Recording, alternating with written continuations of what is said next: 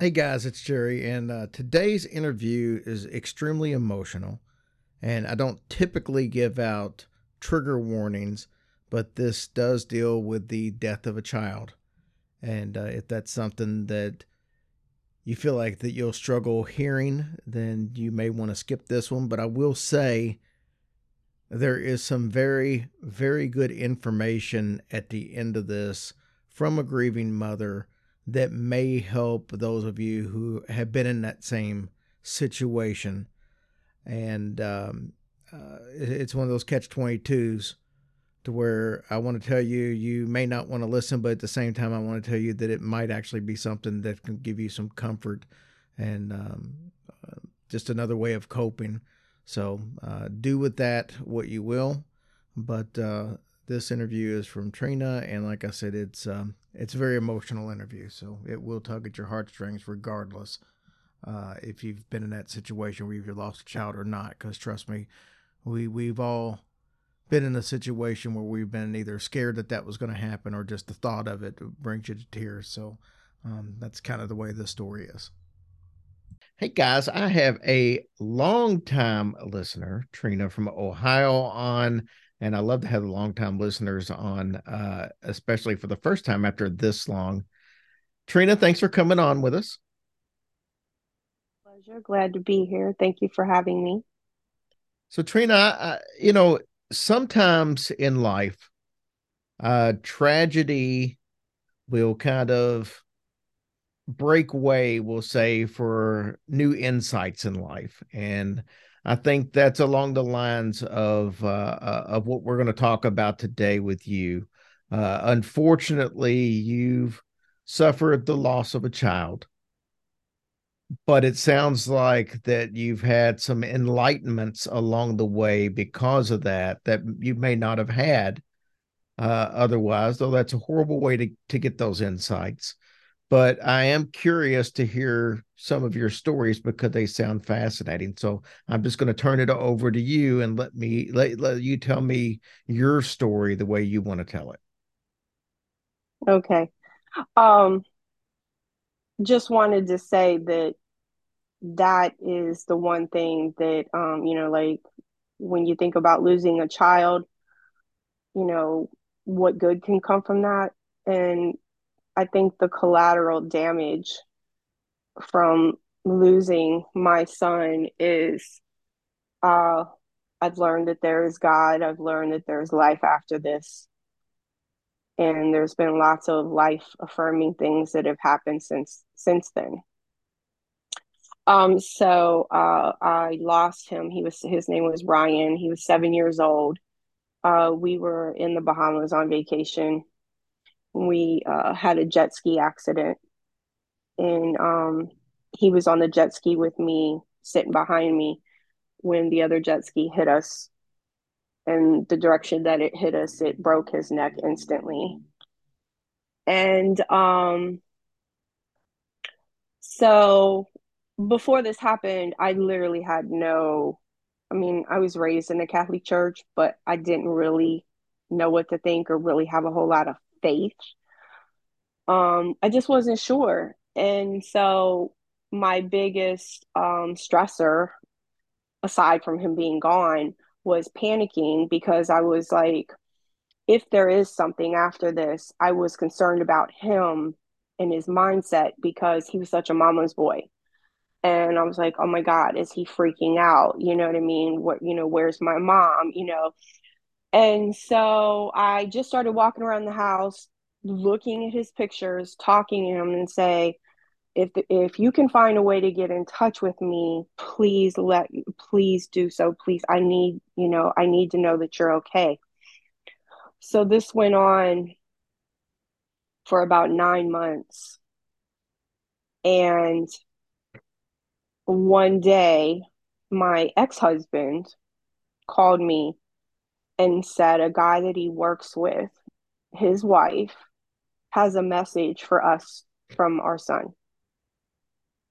And they live an hour away. And I'm like, that's like super crazy. But of course, I'm intrigued. So I wind up talking to her, and boy, my son, well, first off, everyone says their kid is smart, but I could tell when he was here, like he was an old soul. He had terminology that was way beyond his years, and so I wasn't surprised at all when she was telling me. She was like, he's really good. She said, because the things that he's told me he's done and he can do, she said it takes time to learn once you get there. And he's caught on like that, she said. And he knew that I would question and that his dad would question the validity of everything she's saying. So he was extremely specific in things that he told her that there's no way she could have known. Like beginning with his nickname that I have for him, even his father didn't know that because it's so unique. And like she was able to tell me what was in the top drawer of his dresser right then and there, what his favorite pair of shoes were, what his favorite toy was. She was able to tell me he got, medals for swim meets. Like at that point, it was like, okay, he's alive. He's not dead. And so one of the messages he was giving me was, it wasn't my fault, that it was just his time.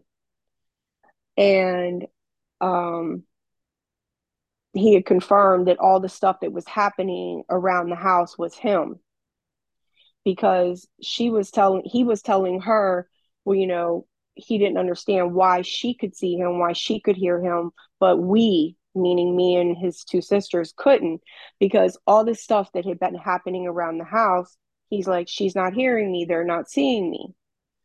And she literally was able to tell me exactly all the things that had been happening in the house. So it started with electrical stuff first. Lights would just turn off and on, TVs would turn off and on. One day I'm at work, school had just started back, and I knew my daughters were going to have a hard time going to school without their little brother like they're used to. And I got a call from the school. My daughter's crying. She's upset. So I have to leave work to go get her. I get in the car. The radio's not even on. And, I'm crying. I'm stressed out on the way to school to get her. And the next thing you know, my stereo just turns on. And it's playing a song by Buckcherry. It says, I'm sorry. And when I asked her about that, I was like, why did he choose that song? Because like he didn't do anything wrong. And she's like, no, he's sorry that you guys are hurting. He's sorry that he's gone and that you guys have to feel this way. And I had a touch lamp in my house. Of course, the older kind, you touch once, twice, threes, and it, gets lighter and lighter. Uh, he had been doing that. A remote controlled truck, and we had the remote sitting right in front of us, would all of a sudden just start going across the floor. My oldest daughter would get up and run out of the room. She's freaking out. I'm sitting in the house at night. My girls were gone, and I was there was a 2-level house, and I was on the bottom level. The whole house is hardwood floors, and I'm sitting there alone, 3 o'clock in the morning, and I hear running across the top above me. And man, you talk about goosebumps. You talk about getting scared. I'm like, somebody here. I had to get up and go check, come back down. It happens again. There's no entryway up there. There's no doors.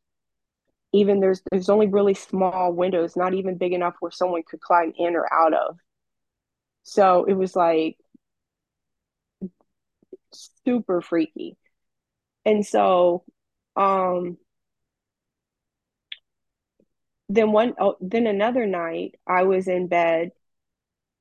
I'm telling you, it was always like a lot of times when I had these experiences, it was right around 3 o'clock in the morning, and at that time I had no idea what that meant. Right. And given that it was all hardwood floors, so I had hardwood steps. So I'm upstairs laying in my bed. The door opens. And at that time, I had just had a boyfriend I broke it off with. So I thought maybe, he still had a key to the house. I thought maybe he came back up here trying to fix things between us. So I hear the steps come, I hear each step coming up. Oh my God, I'm not in the mood for this. And the last step gets to the top and I don't see anybody. But I had this huge, intense feeling like somebody's there and looking at me. Super, super freaked out. Goosebumps, hair stood up on my head, everything. And there's just, I knew I wasn't crazy. I knew I was not going crazy. So after I found out all this, once I, talked to her, and now, her and I have become lifelong friends since then. So ever since I found out, I started recording stuff. And I would he liked to play with a remote controlled truck. So I would say, okay, go ahead and go forward. He would go forward. He'd run it into the wall. And I'd say, okay, back up. Then he'd back up. And I'd say, turn the wheels. He'd turn the wheels. And I'd say, go forward and go forward. So, I mean, there's intelligence behind that when you see that. So it was like, wow. You know what I mean? You could not deny that. And I had a witness. His dad was there at the time when that happened, on top of the fact that I recorded it. And in the recording, I show the remote is laying on the floor, so no one can be touching it. And then, like the lamp that he would play with, I could tell him, go, turn it on for me. He'd turn it off, and vice versa. And it was really, really a good feeling to get that affirmation that he's not dead. And in fact, that's one of the things that he like corrected me on very early on. He said, please stop saying I'm dead. I'm not dead. There is no death. And he didn't like it when we went to the cemetery. He's like, that's not where I am. Like, you don't need to go there. That's not where I am. So to this day, I go there maybe once, maybe twice a year to check, make sure everything's good.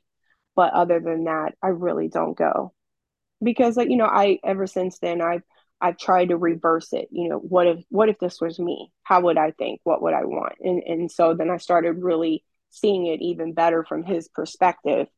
So so it has taken the sting out of it, but it's still very, very difficult not to be able to see him, physically feel him. It's still hurtful. But as time went on, my for some reason, my youngest daughter, Brittany, seemed to have a third eye open. She was 12, she was 11 at the time of the accident, but I want to say around 12 and 13 years old. Well, let me back up by saying after this happened, her and I both struggled with insomnia. I learned firsthand. Like I used to see movies and, there'd be a loved one passed away and then their mother would run up on the scene and someone would grab them and try to say, don't look, don't look. And I'm like, oh, they just don't want them to see it. And I'm like, no, I get it now. They don't want those images. They're trying to prevent them from having those images in their head because once that's in there, boy, it haunts you. And that's what kept me and Brittany up at night. The visions of the accident, the blood, all of that. And so we could not sleep. And so she would be up late a lot. And if she's really troubled, she would come get me. And she would often hear him audibly, like not in her head, out loud, saying her name, telling her he loved her, telling her it's not her fault because she was driving the other jet ski. So then it escalated from that to she started seeing him. And it was funny because when she would see him around the house, it would be at different times of the day and night.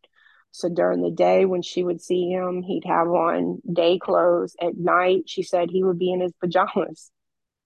And it's like, wow, they don't sleep. So I'm like, why do they change their clothes?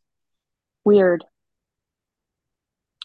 But so I think once she had enough experience with that and got comfortable with that, I think they all just decided, okay, let's come on in.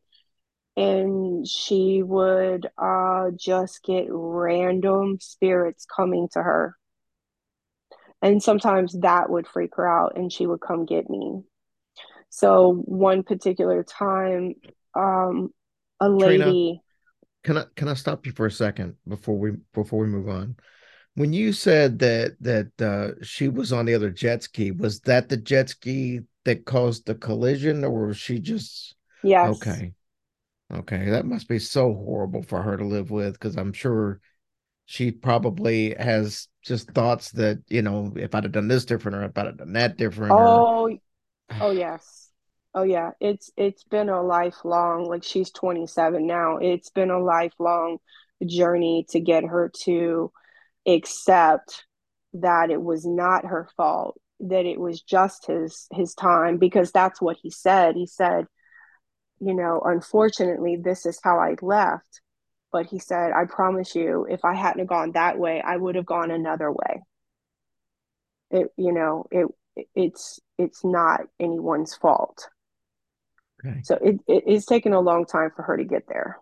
Yeah, I didn't mean to interrupt you, but I thought that's Oh what you no, might have no. meant, and I just wanted to kind of clarify my mind moving forward with the story. So, okay, so Oh you no. were So she comes and gets me, and she's freaked out because she sees this lady who had been in a car accident, and she said her head was all bloody. Like she said, she wasn't visually there in front of her, like how I see you, but she said she could see her in her mind's eye. And so, I'm trying to calm her down. And so at this point, I have a little bit experience to say, okay, well, if they're there, it's for a reason, like they're trying to get a message out or something. So I said, well, just ask her what she wants. No, I'm sorry, but back that up. I said, what's her name? See if you can find out her name. So then she got a name. We wrote it down on paper. And then I said, ask her what she wants. And it took a little time for her to get that, like to get clarity on it, like asking over and over. But eventually she said, I want to get a message to my mom. She was like 22, 23. And the message was just simple, like, tell her I'm okay, I'm fine. And that was it. That's all she had to say. I'm like, okay. She gave us the phone number. We wrote it down. We called the next day and asked for it. She gave us her mom's name. The lady answered. It was her. Needless to say, we're a little freaked out. Like now I felt for the first time what the girl who came to me and gave me the message for my son, right. I felt how she felt. I'm like, oh God, this lady's going to think we're nuts. We're nuts. And first thing she says is, how do you know my name? How did you get my phone number? And you had to say your daughter. And she Yeah, that's a immediately tough got one to explain. right. And we're stuck. Like, how in the world did we get a freaking phone number? Like, that's crazy. An actual phone number. So, you could tell it didn't matter. No, it didn't matter how long we were on the phone. You could tell she was super skeptical of what we're saying. We're like, look, I have no reason to make this up. Like, I'm just trying to give the message and that's it. And I'm sorry. Like, do with it what you will, but I'm just trying to give the message out. Brittany just said she got the overwhelming feeling that she had to tell her this. Like, we have to tell her. Brittany couldn't do it, so I had to talk to her. So, um, I think I think the other biggest scary thing for Brittany was when we moved out of that house and into the house I'm in now. And she kept seeing a little girl here constantly, constantly. 2 to 3 years old, she said. She said she was in a white period dress. She had long blonde hair. We tried researching to see if there was, you know, any deaths in the area in this house, or couldn't find anything. But she kept seeing her. She kept seeing her at the end of at the bottom of the steps. She kept seeing her going into the bathroom. She would look at Brittany, but she wouldn't say anything, and it would just really freak her out. And then here at this house, also, both of my daughters would have their friends come over. You know, girls always want to have sleepovers, and almost every time, they would see my son. Some of them would get scared and call their mom and want to come home. And others were just like, oh my God, he's here. Like, I can see him. So that was interesting. And it frustrating for me because I'm like, oh, Brittany seeing him, all their friends are seeing him. Why can't I see him? I just wanted to see him so bad, but I've never seen him or heard him. I can see him and hear him in my conscious, but not audibly and visually. Um, so the downside of this that probably was the scariest was his father. His father was like me, didn't really have um belief or faith before this happened, and that did not change after the fact. Like, even though he believed that that was a legitimate message from our son, that was kind of where it ended for him. Like, he had no Mhm. interest in looking further into it or having any belief. And in fact, he went the complete opposite way and literally was cursing God out loud, screaming at God, F you, F you. There's no God. God, if there was, why would he take my son? And we could never get him to a place of acceptance at all. And I think it started wearing on him. And we all started noticing a difference in him and his behavior and how he was acting. Super, super negative. Um, was really snappy. He started getting really nasty. And my daughters would call me crying, I want to come home. I don't want to be here with dad. And, he'd snatch the phone, this is before cell phones. So he'd snatch the phone out of their hand and say, I'm bringing them home right now. And, and then when I would see him, there was just something different in his face. He did not look like himself when I looked in his eyes. What is wrong with him? And, this kept going on for a long time, probably a couple years. And it really started putting a wedge between him and his daughter's relationship. And one day he came over, he's standing in the doorway, and it was nighttime, and there were no lights on because I think I had just gotten home or something. And so I didn't even have a front porch light on. So I went to open the door, and I turned around and I walked away. I was like, come in. And I turned around to walk away. And I looked back to say something. And just then I see him standing in the doorway, but above him, behind him, was this very, very tall black figure, taller than, like, almost to the ceiling.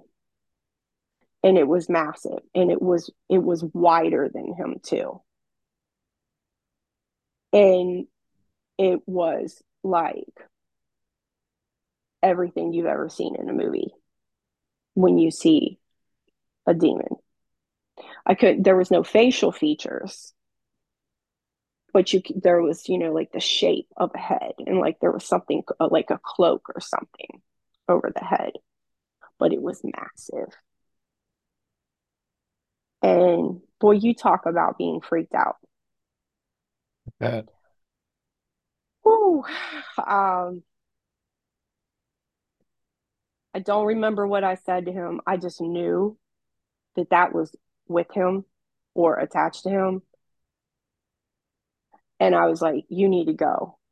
I turned right back around and I pushed him out the front door. I said, you need to leave. You cannot come in. And he's looking at me and he's like, what's wrong? And I was like, nothing. Like, I can't talk to you right now. I'll talk to you later. And I shut the door. I was I was so scared. So scared. So I called up the girl who connected me with my son. Her name is Rhonda. And I told her. So she started connecting with my ex-husband's spirit to see what she could pick up on. And she picked up on it and she said, oh my God, you're right. You're right. And she had to pull it over to where she was to try to get it to leave him. And she said the same thing. She said it came in. She described it exactly how it is. How tall it was, how big it was. And she had to do like a lot of prayers and stuff and ordering it to go away and stay away. I mean, it freaked her out. And nothing really scares this girl at all. At all. And, she tried talking to him, my ex husband, about this after the fact that she said, by everything you've said, by cursing God, by your lack of faith, by your lack of belief, you're inviting this in. And it now knows who you are. So even though I've made it go away, he can easily come back to you with all of your negativity. You have to change the way you are, the way you think, blah, blah, blah. And he didn't. He never did. And you could tell that it had come back. And he wind up, it just got really, really so severe how nasty, I mean, terribly nasty he was to my daughters. So literally to this day, they have no relationship with him. None. And everybody I know, because we were married a long time, everybody I know close to him, they've all isolated away from him. I run into them from time to time, and I hear, and everybody around him, his sisters, his cousins, his mom, nobody wants to have anything to do with him. But he doesn't believe in this. Yeah. go figure. So that's how they prevail. They prevail going, by that person not acknowledging it, therefore not being able to get rid of it. But, everything I know of, like, that's the worst thing you can do is to just have a bunch of negativity, curse God. You're inviting the devil to come in. And that's just like, yeah, that was that's probably the single scariest thing that's happened negative wise since, I, my eye opening. I would say, even for people who aren't religious, that just negativity itself breeds negativity. Yes. And I would say, even if you're an atheist that doesn't believe that there's anything afterwards, I think most people believe that there are positive and negative energies in the world. And I've always been one to believe that if you think positively, positive things will happen. Does that mean it happens 100% of the time? No, that's not the way life works. But I do believe that if you're a very negative person, that you just do nothing but attract other negativity into your life, and it snowballs into a major negative effect. And that's why I just try to tell people, just have a positive outlook all the time, even though it's sometimes hard to do. You at least stand a chance of breeding more positivity than you do breeding more negativity. Yeah, you have to try to find the silver lining to everything and anything. And that's what I said. I mean, that is the only, I would say, good thing that has come out of losing my son, that I've gained my faith. I've gained my knowledge that there is God and there is Jesus and there is life after this and there is no death. That's like the biggest lesson I've come to really get from this, that there is no death. So let But me I, no, go ahead. I want you to finish your no, thought. no, go ahead. I want to end on this because I think this is has the opportunity to be a super, super, not only positive but eye-opening uh, chat that we've had. There's a lot of people listening that have lost children that or other loved ones that I'm sure have not had the positive experience that you've had. If you could say a thing or two to parents that have been in that situation that may not have had or felt like they had those experiences, what would you say to them to try to give them some comfort? Well, I will tell you this. Since this has happened, as I said previously, I've done a bunch of paranormal research. This has been since 2007. And along my journey, I've met and talked to tons of parents who have lost children. And one thing I've learned is a lot of people do not have my experience or sense of peace about the loss of their child, meaning that they accept that it was just their time. Most people that have lost a child don't have that. And I think that they're busy they're busy functioning with their human brain, and you need to step out of your human brain and think with your spirit, think with your soul. We are humans, I'm sorry, we are spirits having a human experience here. And when you look at it from that viewpoint, that we have a mission, that we come here for certain reasons, certain lessons, and then when we finish those, we're gone. And it's not anything against you. It's not that you were a bad parent. It's not that you did something wrong. Um, it's not personal. It's not personal. It was just their time. Try my biggest thing that I try to tell people is don't take it personal. And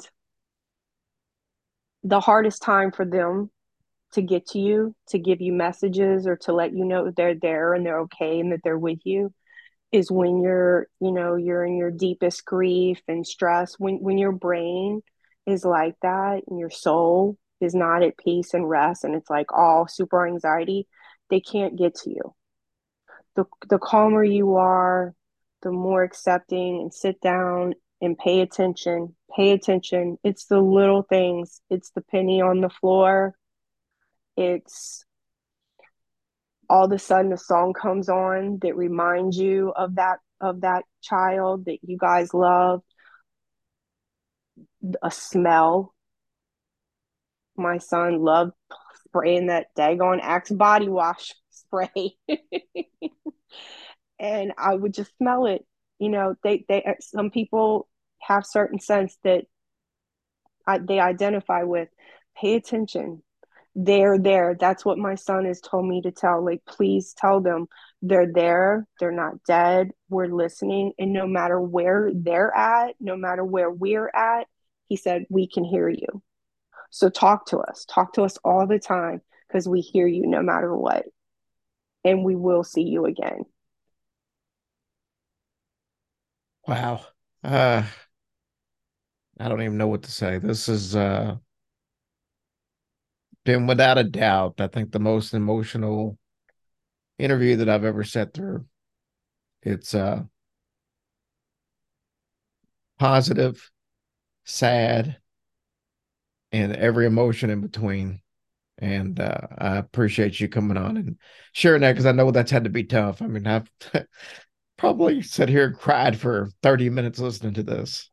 So thank you. Well, well, thank you because if I can help one person out there, because it's the worst feeling in the whole world. It like everyone says, it's a club nobody wants to be in, you know?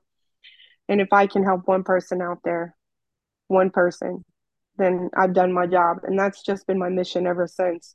Anybody and everybody I know that ever has this happen to them, I try to reach out, I try to help because I want them to get to the place where I am.